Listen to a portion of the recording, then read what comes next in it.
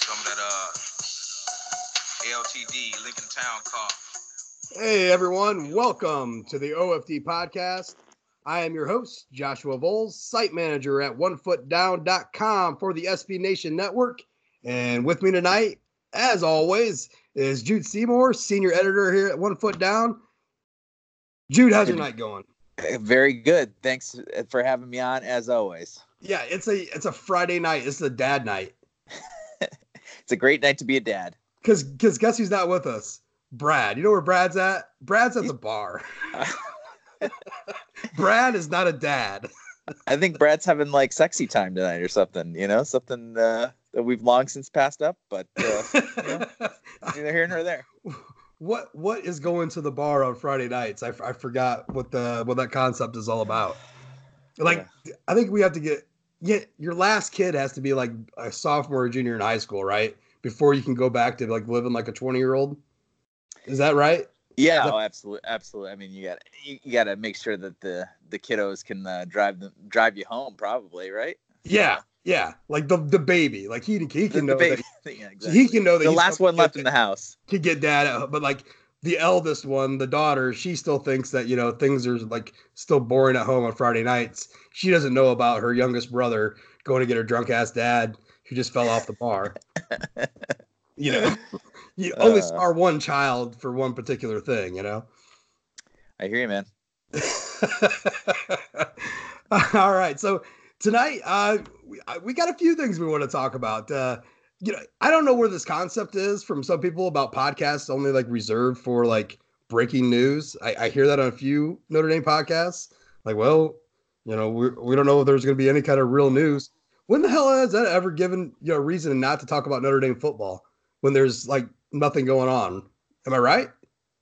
We managed to talk about the most random things, sometimes not even tangentially related to Notre Dame football. So I think I'm like a pro at that shit, right? I think for people that like this kind of chatter, I think it's well received. So yeah. So I mean, if there's moments where we're just talking completely out of our ass, I mean that's okay.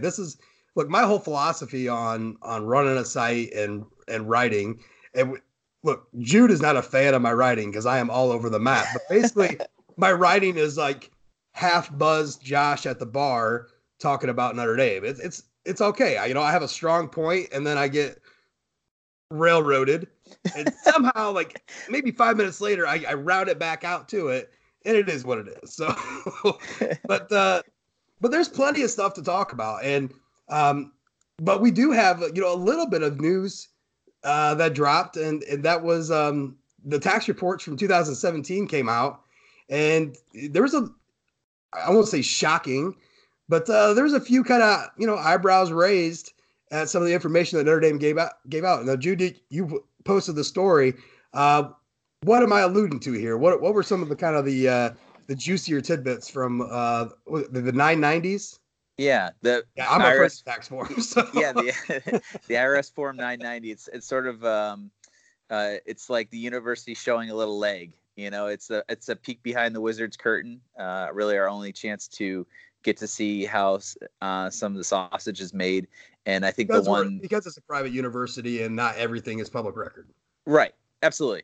And so, one of the things that I think all writers, including myself, gravitate towards is there's a section called highest compensated employees. And typically that's where you find Muffet McGraw, Mike Bray, Brian Kelly salaries. Last year, Brian Van Gorder salary was on there because he got I think it was a $257,000 go away payment. And then this year, is that all? Again, we run about 18 months behind on these. So this is the time period July 1st, 2017 to June 30th, 2018. And so this would be the one Mike Elko year, and that's what we saw actually was that Elko was compensated just shy of $1.5 million. Now I want you guys to go back to remembering beginning of January of 2018, when Elko took a job with the Texas A&M Aggies. There was a lot of talk about Notre Dame is not willing to pay its assistants a proper market value, and Elko, should have shown some. And there was back and forth, right? Some people said like Elko should have shown some I believe loyalty. 2 different times Notre Dame upped the offer 2 times, and then Elko came back for a 3rd time, and basically like you gotta be shitting me. Like, no. Yeah. I mean, it reminds me of my wife.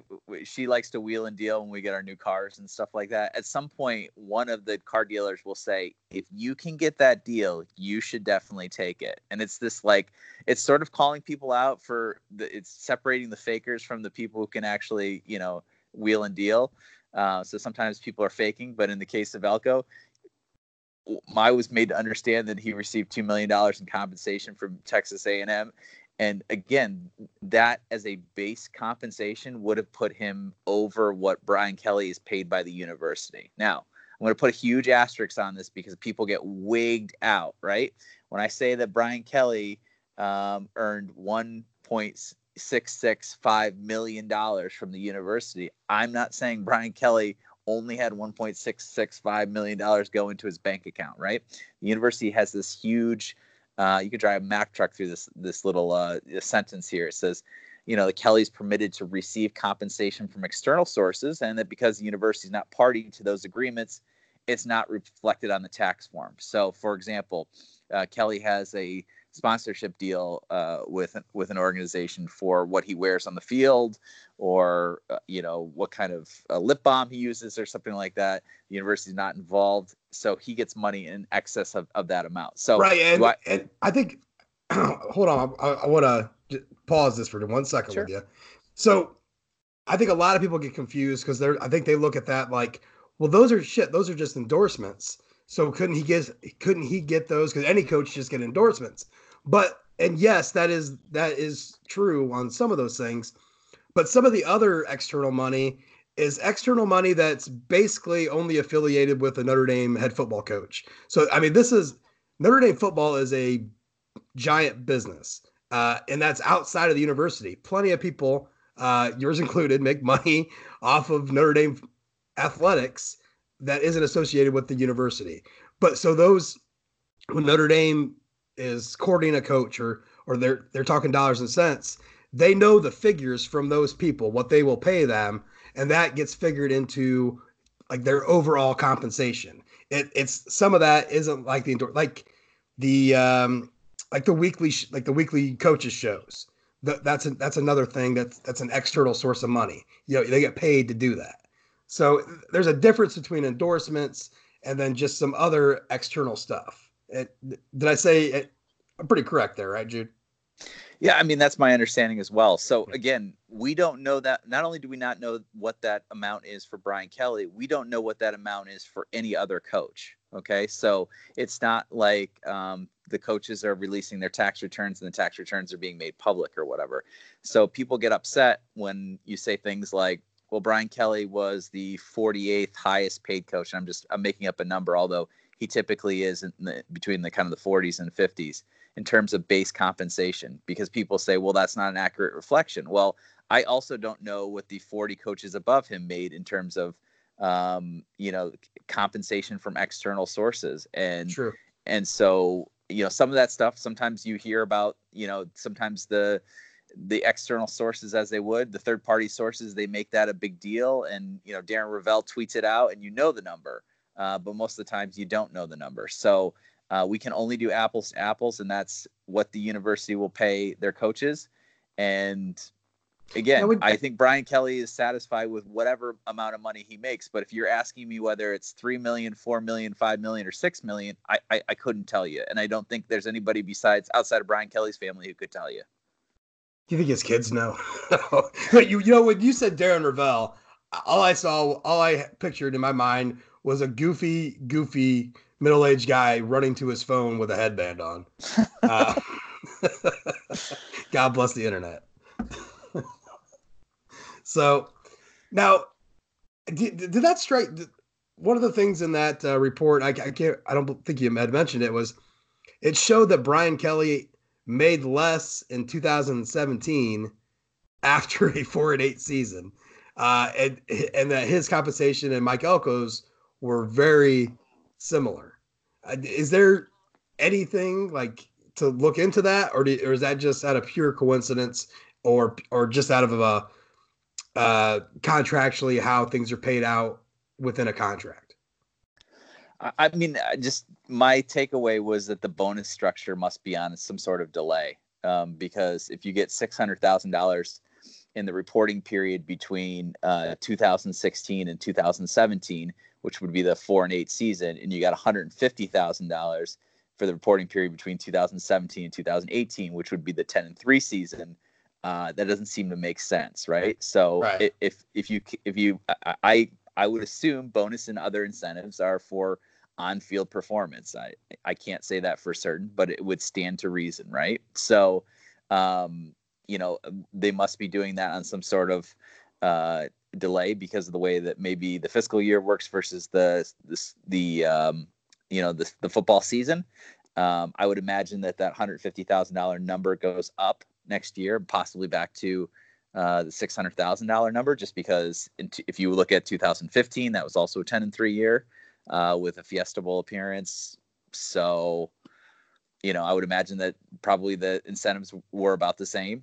And so then I expected his salary to go back up again. But yeah, I mean, it's weird to think that his, although his base compensation remained unchanged, and that was about $1.3 million, that he actually made about $500,000 less in this reporting period than he did in the previous year. So I'm sure that the $600,000 in bonuses took the sting out of going 4-8.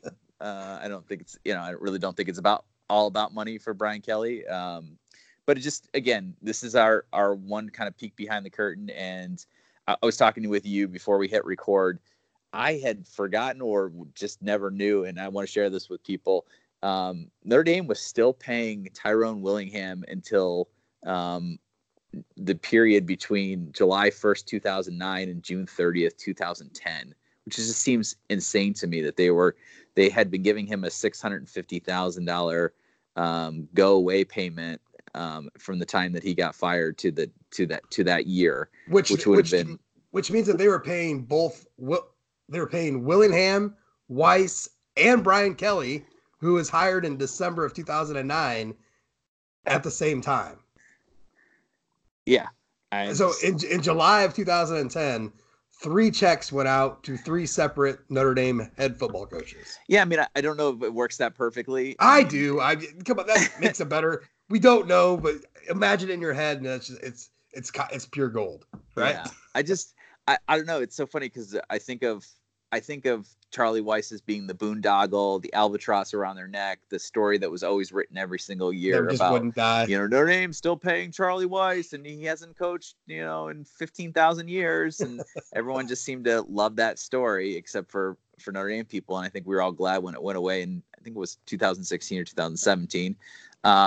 We were finally glad when that story went away. I just didn't remember that this carried on for so long with Tyrone Willingham, and just, again, who knows what mean, the end of Brian Kelly, if there's some sort of golden parachute that's given to him at the end or whatever. But, just somebody's going to write that story for a while, if there is, so. No, I think Kelly's exit from Notre Dame there'll be a lot more, I don't know, I want to say grace, or it's going to be a lot calmer because it's basically going out on his terms. Or Jack's terms, however you want to put that. There isn't going to be the thing where he's fired with 6 years left on a contract. I think how much did he say he had 3 years left on his contract now, and then he wants to do 2 more after that, I think. Right. So I mean, take it for what it is. Unless they get a new contract worked out for that 2-year extension, there's only 3 more years to pay him. Here's 1 year. It would only be if something happens where they fire him after this year, or, then you'd have that story for a couple years, but they're not going to do that. He may walk away, but, walking away from a contract doesn't mean that he's owed anything. Right. That he's owed anything. Right. Sure. Right. So that makes sense. So, yeah. So we get a breather finally from the Davey, Willingham, Weiss trifecta of basically stolen money, right? Yeah, and I then, mean, go keep ahead. going. No, go ahead. Go ahead. Oh, just yeah, absolutely. And I think that the other thing I wanted to point out was I think it was a tweet that Pete Sampson from Irish Illustrated had made. Just this canard that Notre Dame isn't willing to open its checkbook to pay assistant coaches. I mean, I think Elko getting just shy of $1.5 million is an amazing gesture. And sometimes you just have to say, when somebody comes back with you with a $2 million offer, hey man, that sounds great. You got to take that. Yeah, and that's a lot of money for a guy. I mean, listen, Mike Elko is a really good defensive coordinator, but that's still a lot of money for a guy whose highest job was the defensive coordinator for Wake Forest. I mean, that's not exactly like a resume builder. Now, he's always been considered, solid throughout the, within the coaching ranks by everybody. But it's not like he was a defensive coordinator at, like Texas or or something like that, Georgia or something like that. Coming from Wake Forest and that kind of money, that's quite a bit. Well, and it also, as we've seen in these tax forms, it also would have affected Brian Kelly's salary. You can't just give Mike Elko $2 million and say to Brian Kelly, "Well, your base salary is still $1.29 million." Right. That doesn't make any sense. So there would have been a dramatic reshuffling, and look, I'm of the firm belief that Clark Lea, and we'll find out next year what they ultimately paid him for his first year. But I'm of the belief that Clark Lea has stepped in nicely and really eased that blow that everyone felt January 4th when Mike Elko walked out the door. Oh my God, our defense is going to go back to Brian Van Gorder levels, and we're never going to be good again. And what are we doing? Hiring this person who has just been under a guy and he's never been a DC and all this. And frankly, I think last year bore out the fact that Clark Lea was more than capable. Two other things from that story that stood out to me was the fact that Scott Malpass makes some bank. Yep. And I texted my brother-in-law, who's a professor at Notre Dame, and I was like, "Hey, man, when are you going to fall into that job?" and his he's a math professor, so his quip back was a very, very short. Look, he's getting paid market value. Yeah. like almost in defense of that. But he makes bank because he makes the school bank.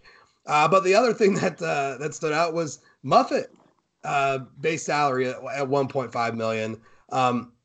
And we don't know what extra she makes through incentives and all that. So that's really only just a hair over $100,000 less than Brian Kelly, which to me seems pretty good. She's making more than Mike Bray. Yeah, I mean, I think it's important. I think that needs to stick. I think that needs to be talked about a little bit because I mean, I think it's in this day and age, you're talking about equality pay and all this stuff. Well, hey, here's a place where this woman has won a national title and has been there for eons and has built this program to a national power. And unlike maybe it's somewhere else, she is getting paid more than her counterpart, her male counterpart on the basketball court. Yeah. I mean, let me just be devil's advocate for just 1 second here. Her total package, as you mentioned, was $1.56 million, and Bray's total package is $1.25 million. So, and as far as what the university pays her, she's definitely making more than Mike Bray. The problem is we also know that Bray has a deal with Play by Play Sports, which is the multimedia marketing rights holder for Notre Dame, where he gets $1.15 million in addition to his $1.25 million. And McMuffet only gets $300,000. So there's, in terms of who's taking home more in their. I guess all I'm saying is at least Notre Dame, the university itself, for what they pay, that's on the level. Outside of that goes into market value, and I'm not going to dive too much into that because well, I mean, I think it's fair to say that women's sports doesn't have as much of a market value as men's sports when it comes to basketball. I mean, right. I don't think it's being sexist to point out the realities of the market. Someone will tell you that it is. I'm trying to avoid that particular insult thrown our way because it's I know it's not how either. Oh my God, my alarm just went off. My Lord, is there fire? Did you get that? No wonder I didn't wake up at 10:35. Oh. Yeah, I better check the rest of them because I think I Yeah, saw. I mean, again, it's reflective of her success on the court, and so Right. I like the fact that she's compensated more than Bray because I think she's been more successful than Bray. You know, It was like my phone was letting us know we're diving too deep down the. Like, just stop now. But no, those things stood out to me, quite a bit actually. When looking at it, so I'm glad that Notre Dame pays Muffet. Now we just need to get a statue parked right outside of Joyce for her. So, bingo. All right, yeah, and I wanted to mention this because we talked about this before for the podcast. Notre Dame's coaches have not been really, their football coaches over the last 20 years have not been good enough for people to come in and try to throw a big contract their way to make them leave. So like we look at this money, like Brian Kelly and all that stuff. And, I guess you could look at that and wonder, well, how does not like an FBS program with a lot of dough, like a Texas A&M, basically, you don't really win anything, but you're going to go out and try to buy your way through. Why haven't they thrown Brian Kelly that money if he's so widely thought of? And it's because he makes more money than what it actually is. But when we were talking about it, of course, we were bringing up Ty Willingham once again. I don't think many people know that, he had one foot out the door to Washington while he was at Notre Dame. And I brought it up to Jude, and I'm thinking, the whole thing about firing him before his contract was over. Look, if he had one foot out his door and he was doing that, that crappy of a job, wouldn't you, don't you drop someone before they drop you? Isn't that like you need to make sure you get that in before they do, to get that higher ground? I think that's what happened. Look, there's a book that I did a review for. It's called Bow Down. It's about Tyrone Willingham and his total desecration of the Washington Husky football program. And look, he was an awful coach, and his time in Washington was probably worse than even at Notre Dame. They talk a lot about him. Definitely. I mean, he never went 0-12 with that. Yeah, I talked a lot about him not really knowing what position groups were, about him practicing his golf swing during. I mean, this is a powerful, this is a historically strong program. Their head coach basically giving two shits less about what's going on.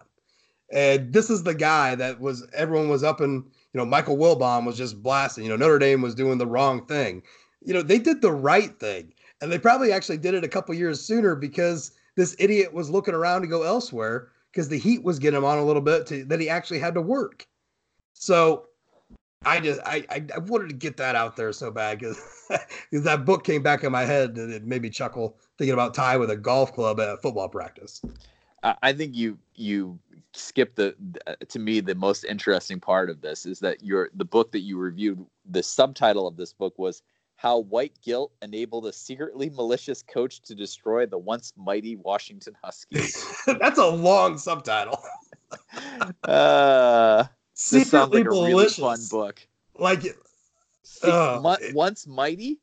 I mean, they won a Rose Bowl in 1997, right? They were co-champions that year. Look, Washington's is a strong West Coast program, and actually, I've been meaning to do a Throwback Thursday, just to include certain things. There was a great article on The Athletic, and it had it included these letters from Moose Krause. Oh my God, yeah. Yeah, if you're not a subscriber to The Athletic, I'm not going to be one of those people that you're not but you really ask me about a code for 40% off. Listen, go do your free trial or whatever it is, and find this article because this is worth your time. But it has the letters. I'm gonna see if I can get those letters. I might do. It's about the secret, the little pissing match that happened in. Yeah, it is fantastic. It's about fans being assholes. It's about all sorts of awesome little things that I never knew about, and it was some real shade getting thrown each other's way there. Just the way that Moose would talk about Washington in his letter. They're the University of Washington, right? And I think in his letters he described him as Washington University twice in one letter. Look, Moose was a very well-credentialed man, knew what he was writing. And this is back in the day when people wrote letters. They wrote eloquent letters. These aren't like 2-second emails. So he's throwing shade, calling them Washington University, and I'm like, oh, this is fantastic. That's like the battle rap before battle raps. Is the way that it was called down. The article is called "The Story of Washington's Secret Passive-Aggressive War of Words with Notre Dame." It was by Jason Jenks. It came out last September, and he greatly summarizes the correspondence that was going between the athletic director Harvey Cassil at Washington, and then Moose over at Notre Dame or whatever. And it started off as a in terms of the referees. There was issues with the referees, if I recall correctly, right? Because Leahy said after the game that basically that the referees tried to give the game to Washington in spite of Washington's poor performance or whatever, and so Washington wrote a letter and was basically saying like, hey, we're sorry, we're sorely disappointed at the comments attributed to Coach Leahy. Moose writes back and basically piss up a rope, so it was good. Yeah, that's worth your like free trial just alone, that article. It's such a nice piece of history, and it's inspiring enough to me where I think over the offseason I'm going to dive into a couple more historical things, historical stories. Someone's shouting at me, know the history about Navy. The other thing that was great about this that I forgot was Washington had shown a like movie clips of the way Notre Dame played defense, or like plays that you could call as penalties one way or another. And so so Leahy felt like they were trying to influence the way they called the game later in the day by Washington having this like meeting what's going on. Yeah. Like almost an ex parte communication. It was pretty funny. So yeah, definitely read it. It was good. It's good. Fantastic. So, somehow we get into a freaking athletic promo from Brian Kelly's contract. I don't know how that happens. The answer, as always, is Ty Willingham. Yep, Ty Willingham. He'll bring it around no matter what. So moving on just a bit, we're going to take just a quick break here, and when we come back, we're going to dive away from things that don't include Ty Willingham. So stay with us. All right. Okay, so I guess we had a bunch of news dropped on during the blue and gold game for Notre Dame's schedule, right? We had all our kickoff times for home, but per normal, we don't really know what's going to happen with Notre Dame when they're on the road. Other than the fact is you can guarantee that most of those are probably going to be primetime games. And one recently just got announced. Notre Dame thought it was cool to announce this during commencement.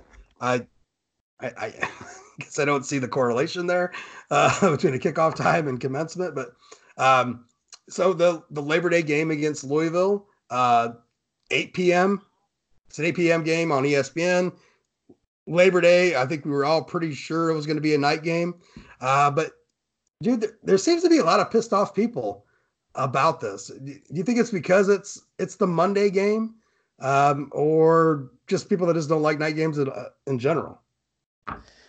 I mean, this is like a night game in California, right? This is down in Louisville. Yeah, I mean, it's hard to say, right? Look, at 8:00 on Monday, Labor Day, Labor Day, your Labor Day weekend, your Labor Day festivities are over. In fact, at 8 p.m. on Monday, you're probably looking forward to school starting back up for a lot of states. You know what I mean? Whether it be that Tuesday or Thursday that they start, that's probably where your focus is. So maybe that's annoying people. Look, as a guy with young children that go to bed at a reasonable hour, and by reasonable I say between 7 and 7:45, an 8:00 kick is great for me. But I get that it's nightmare for a lot of people. I don't think people on the West Coast probably mind very much. But 8 o'clock, I'm if I'm for completely selfish reasons, I like it. I just this is your sub headline on the story was exactly how I felt, which is I honestly would have told you, oh yeah, it's probably a 7:30 or 8 o'clock kickoff. Like I thought this had been resolved months ago. So Yeah, the fact that they were dropping this as news and saying, well, they're going to play in prime time, it's like, well, no duh. I mean, I don't know I'm not familiar with the college football schedule, but I can't imagine there are many other teams playing on that Labor Day Monday. And in fact, it may be the only game. I think it used to be like Miami, Florida. Miami and Florida, or not Miami, Florida, but Miami and Florida State seemed to play quite a few years in a row on Labor Day. If my memory serves me right. And but I thought those were more day games. And I'm probably completely wrong, so everyone's laughing at me, but I just don't understand the point of playing a day game on Labor Day. No, I don't either. So if it's that's what I'm saying. If it's a Labor Day game, the sense would be that it's a Monday night. You don't have to compete with the NFL, and that's part of the point, right? Like there's a Monday night football audience already built into America. Well, I was also thinking about my local union solidarity parade. You know what I mean? I mean, Labor Day is a big day for celebrations and stuff like that. Not only barbecues, but for union workers, for parades and stuff like that. So. I am union and proud, and maybe every other year I make it to the parade because the other years we're up at the lake. But yeah, Labor Day is a big day in some areas. Mm-hmm. I guess for me, night games, I go around with it. Like night games at Notre Dame are really awesome. Like, but I like them like one a season. Having two in one season seemed like a bit much. Like, look, when you're working the game, when you're at the game, you're up in the box. I'm telling you, the game, you get out of there so late. Like for a 3:30 kickoff, I'm probably not leaving Notre Dame until 12:30, 1 a.m. anyways. And that's for a 3:30 kickoff. So it's and it's kind of like right around that time anyways for an 8 o'clock kickoff, but everything is like rushed to the max, which is kind of good because you're not sitting in that damn, press room after the game for an hour and 15 minutes or whatever. Notre Dame makes you wait so long, waiting for Brian Kelly. But so like my attitude like towards that has changed just because the way I work the games has changed. But like on the road, to me, it's a little bothersome when they always have to be. It seems so many of them are on night games. I like a good noon game on the road. Like I am a huge fan of like noon on the road. Let's get it over with. And I guess that's what this Labor Day kind of bothers me just a little bit because you go this long. The college football offseason is long, and it is painful. And so for Notre Dame the way they start off their season with the Labor Day game, and then you're off that Saturday. So there's this like weird pause, in the season, that, you're waiting for the action. And then there's just, there's not a whole lot that'll be, you haven't experienced that yet, but you're going to, and I've given it a lot of thought. You're not going to like it very much. Yeah. Maybe some of you will, but I don't know. I felt that way last year with the Michigan game, right? Champing at the bit, waiting for, the Michigan game to start because it was a 7:30 kick, but that at least happened on a Saturday. I mean, this one's on a Monday. So you're going to feel like it's taking forever to watch your favorite team play. I absolutely get that. I get your point about a lot of late games. I understand. I like a good variety. I'm most interested, honestly, in why many of the games have been moved. The home games have been moved back to 2:30 as opposed to 3:30. I don't know what made that change. There hasn't been a reason why they did that, right? Like right. I get that the press corps seems to love it, but I don't think that was the reason why they did it. So when I was in school, they used to do switch between 2:30 and 3:30 games because the time was actually changing. The time was changing, right? So. Right. Or the time wasn't changing, or everybody was changing around the time. I suppose right? That's how it went. Right. Notre Dame's time wasn't changing, but in terms of how it affected on the East Coast and stuff like that. So, but I want to go back to one thing you said, which is you like those noon kicks. which opens the door for a conversation that you and I were having about Fox games deciding that 12 o'clock is their new prime time window, and they're going to try their best to have some of their marquee games happening at noon. Now, before you go any further, for once, I want to interject on something on that. So I was listening to Bruce and Stu on their podcast, and Stu was asking Bruce about this, that they were going to have their noon games. And basically, I think Fox's thinking is that, and it's solid in their thought process here.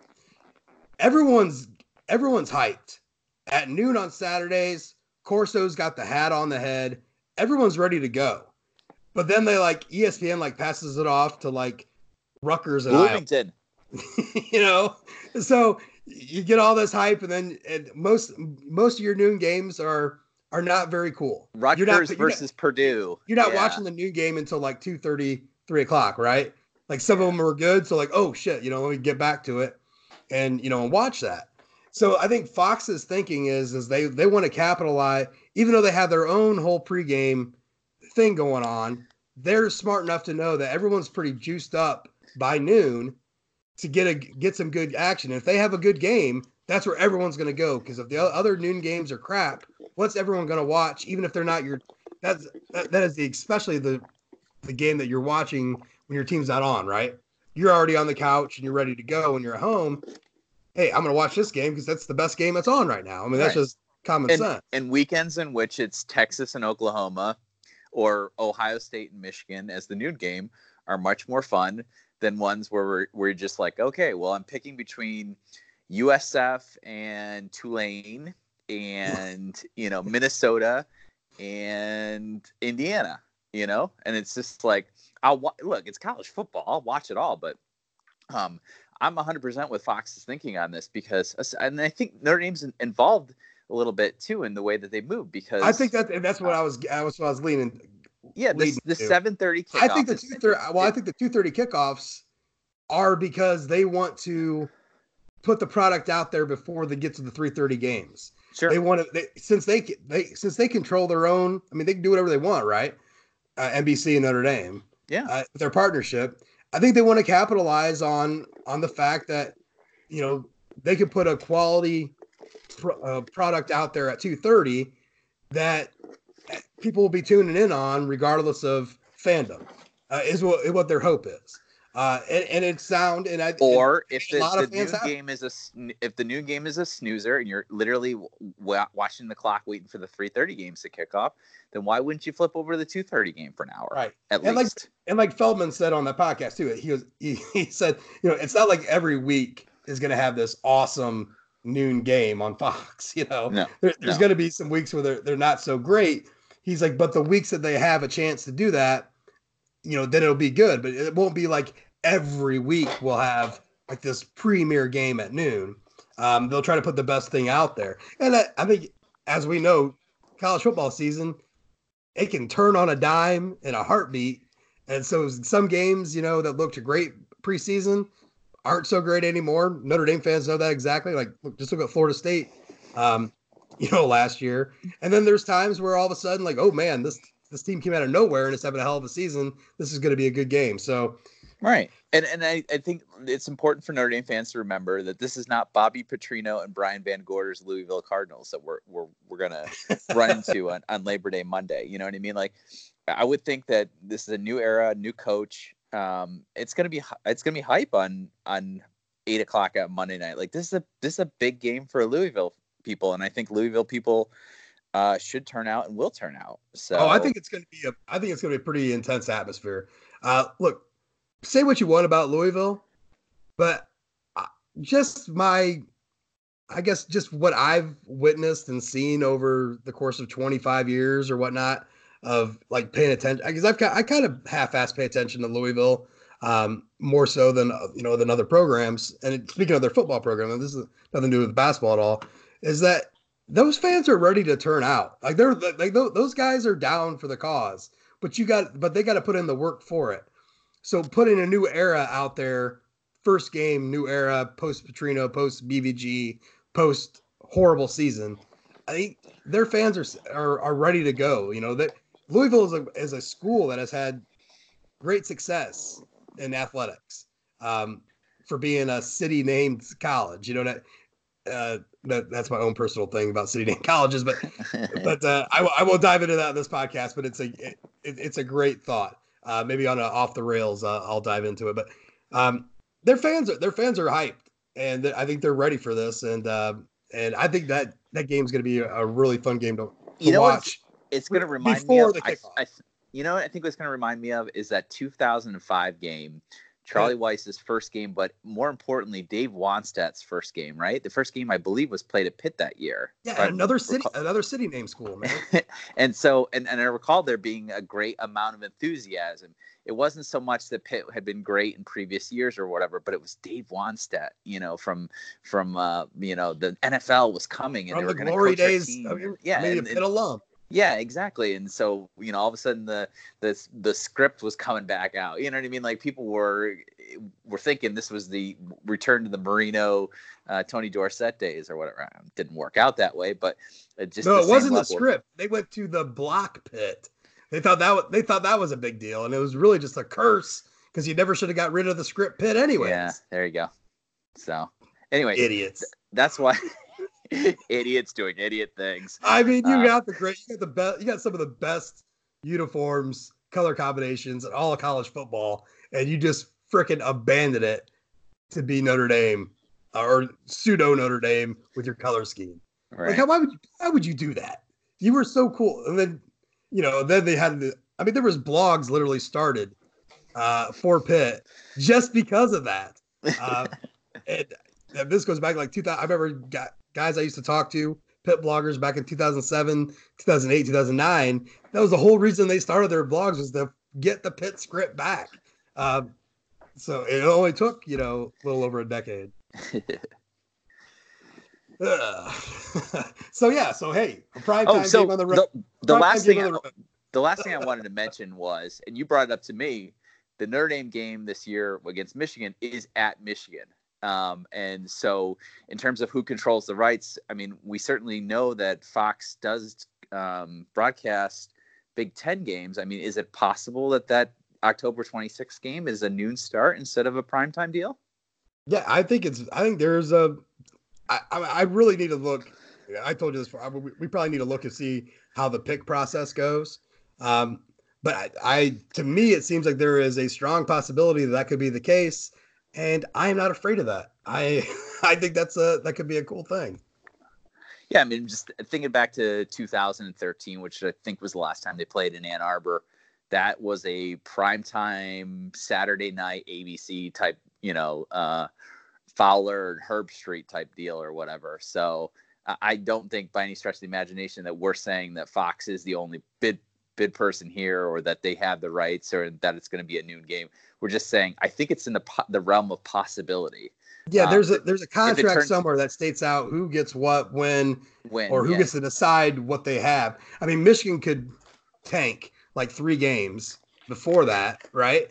Sure. I mean, they're Michigan, right? I mean, is Appalachian State on the schedule this year or no? Yeah, then who really gives a shit about that game? So, right. Except for Michigan and Notre Dame.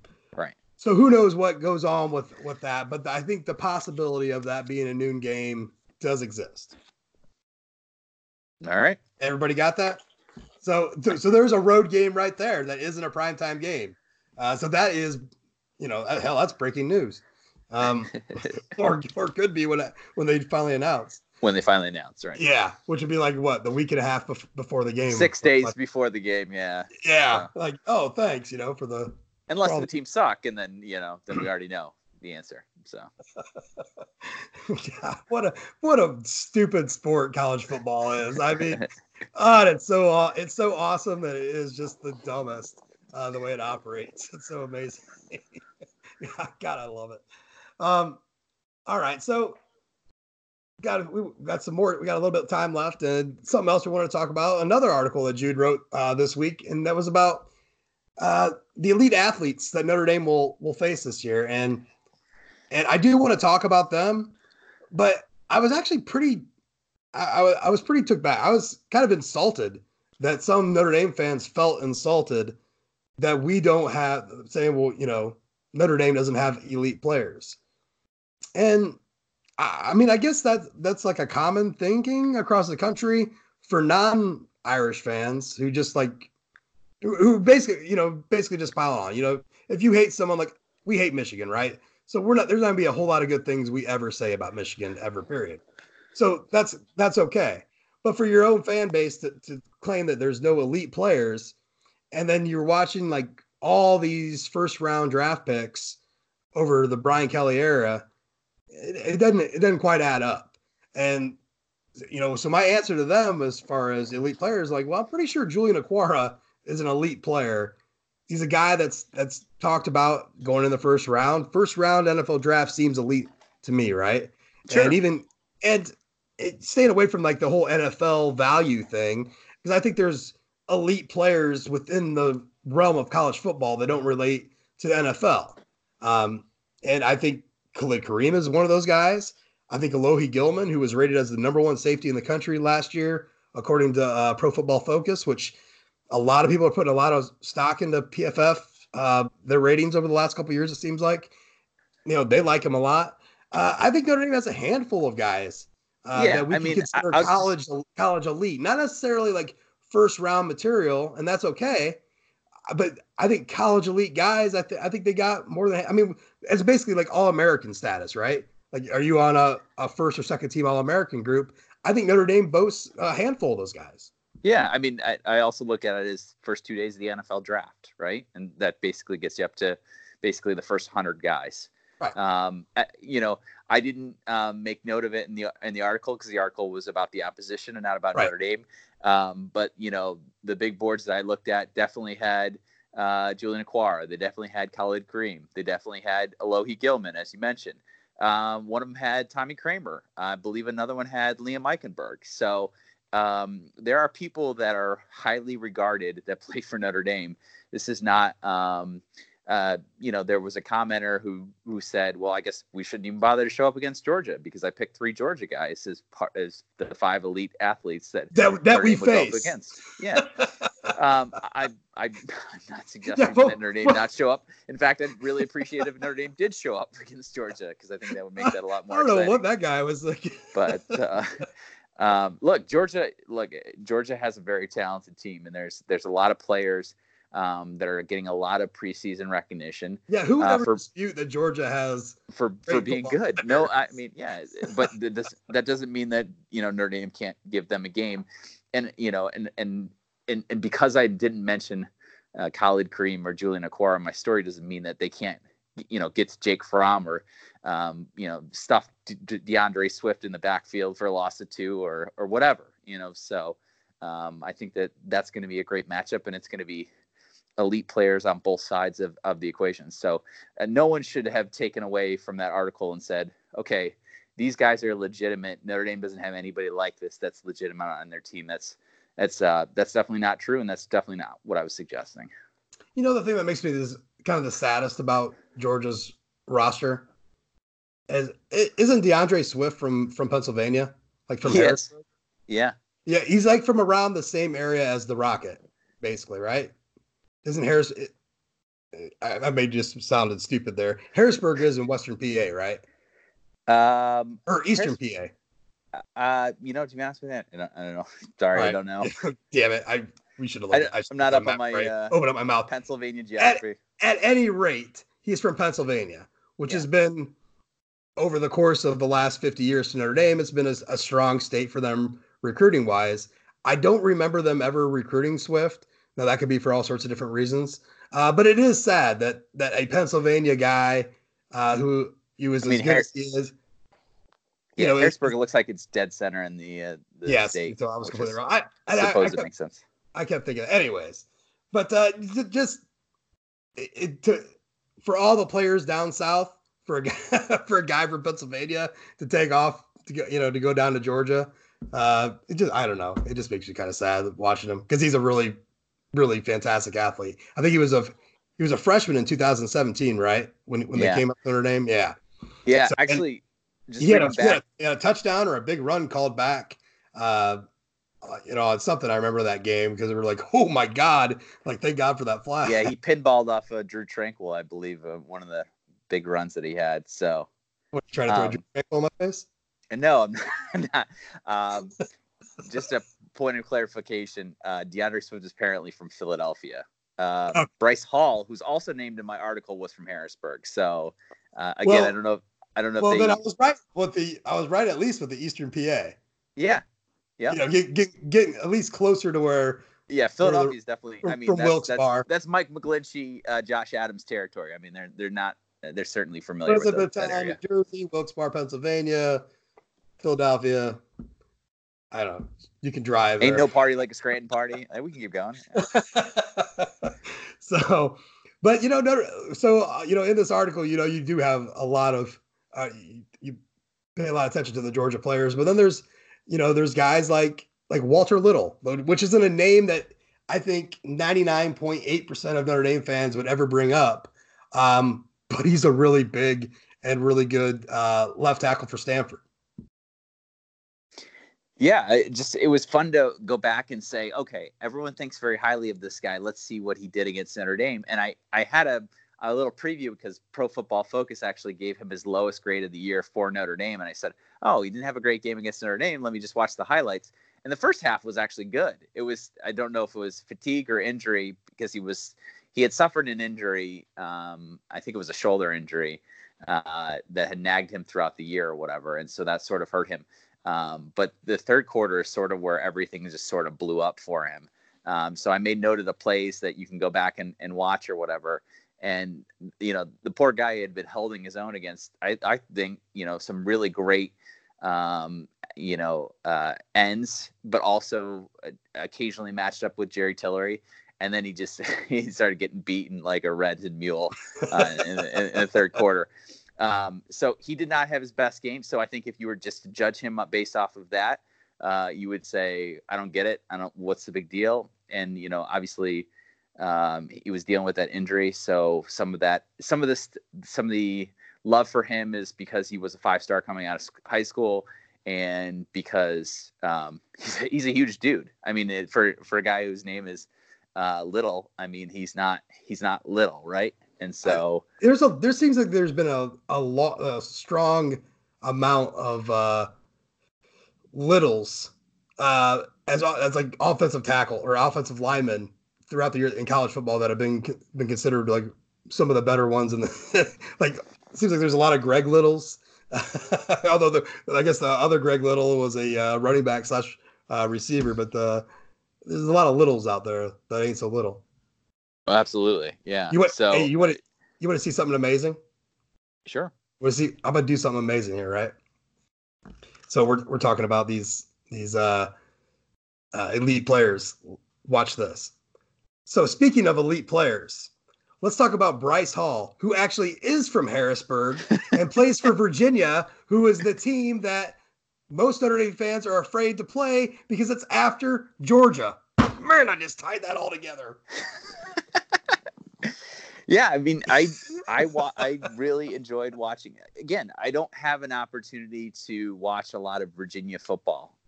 So they seem like they're a noon game-ish program. Like oh, yeah, I feel like I watch quite a bit of the Who's over the last 4 or 5 years. Yeah. So I have paid attention to him. I was actually quite impressed with Virginia last year. Yeah. I just was really impressed. I started with a list of, try to build a consensus amongst, I think 7 or 8 guys I looked at for big boards or mock drafts or whatever was out there. And Bryce Hall's name just kept coming up. So I said, all right, let's give him a look or whatever. And just so impressed with the way that he uses his big frame to really box the receiver out of the play a lot of time or jump over 6'1", them. He's 6'1", 200 pounds. He's a big corner.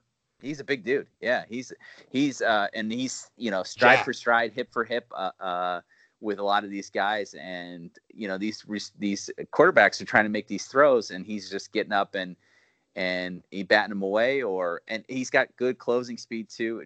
Actually, a lot of the plays reminded me of Julian Love, where you don't see him in the frame, and then all of a sudden he gets that big paw in there and it knocks it away at the last second, or he is strong in terms of his hands. I saw a couple plays where it was like a jump ball type situation with the receiver, and the receiver thought he had it, and then all of a sudden it's punched out of his hands at the last second. So I was impressed, and I think he's gonna be trouble. So yeah, and he played. If people remember, Bronco Mendenhall's he plays aggressive. He plays like his coach. How they like to play defense. He plays aggressive as a corner, meaning that he's very competitive, very handsy. Because he has that big frame, he's going to use it.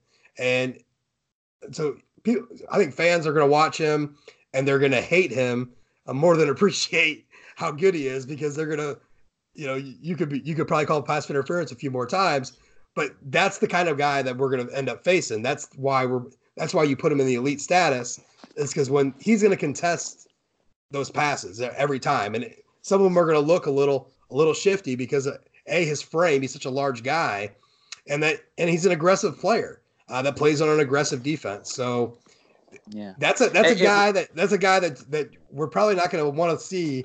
That's why the Virginia game is circled for a lot of us after that Georgia game, whether you win or lose down in Athens.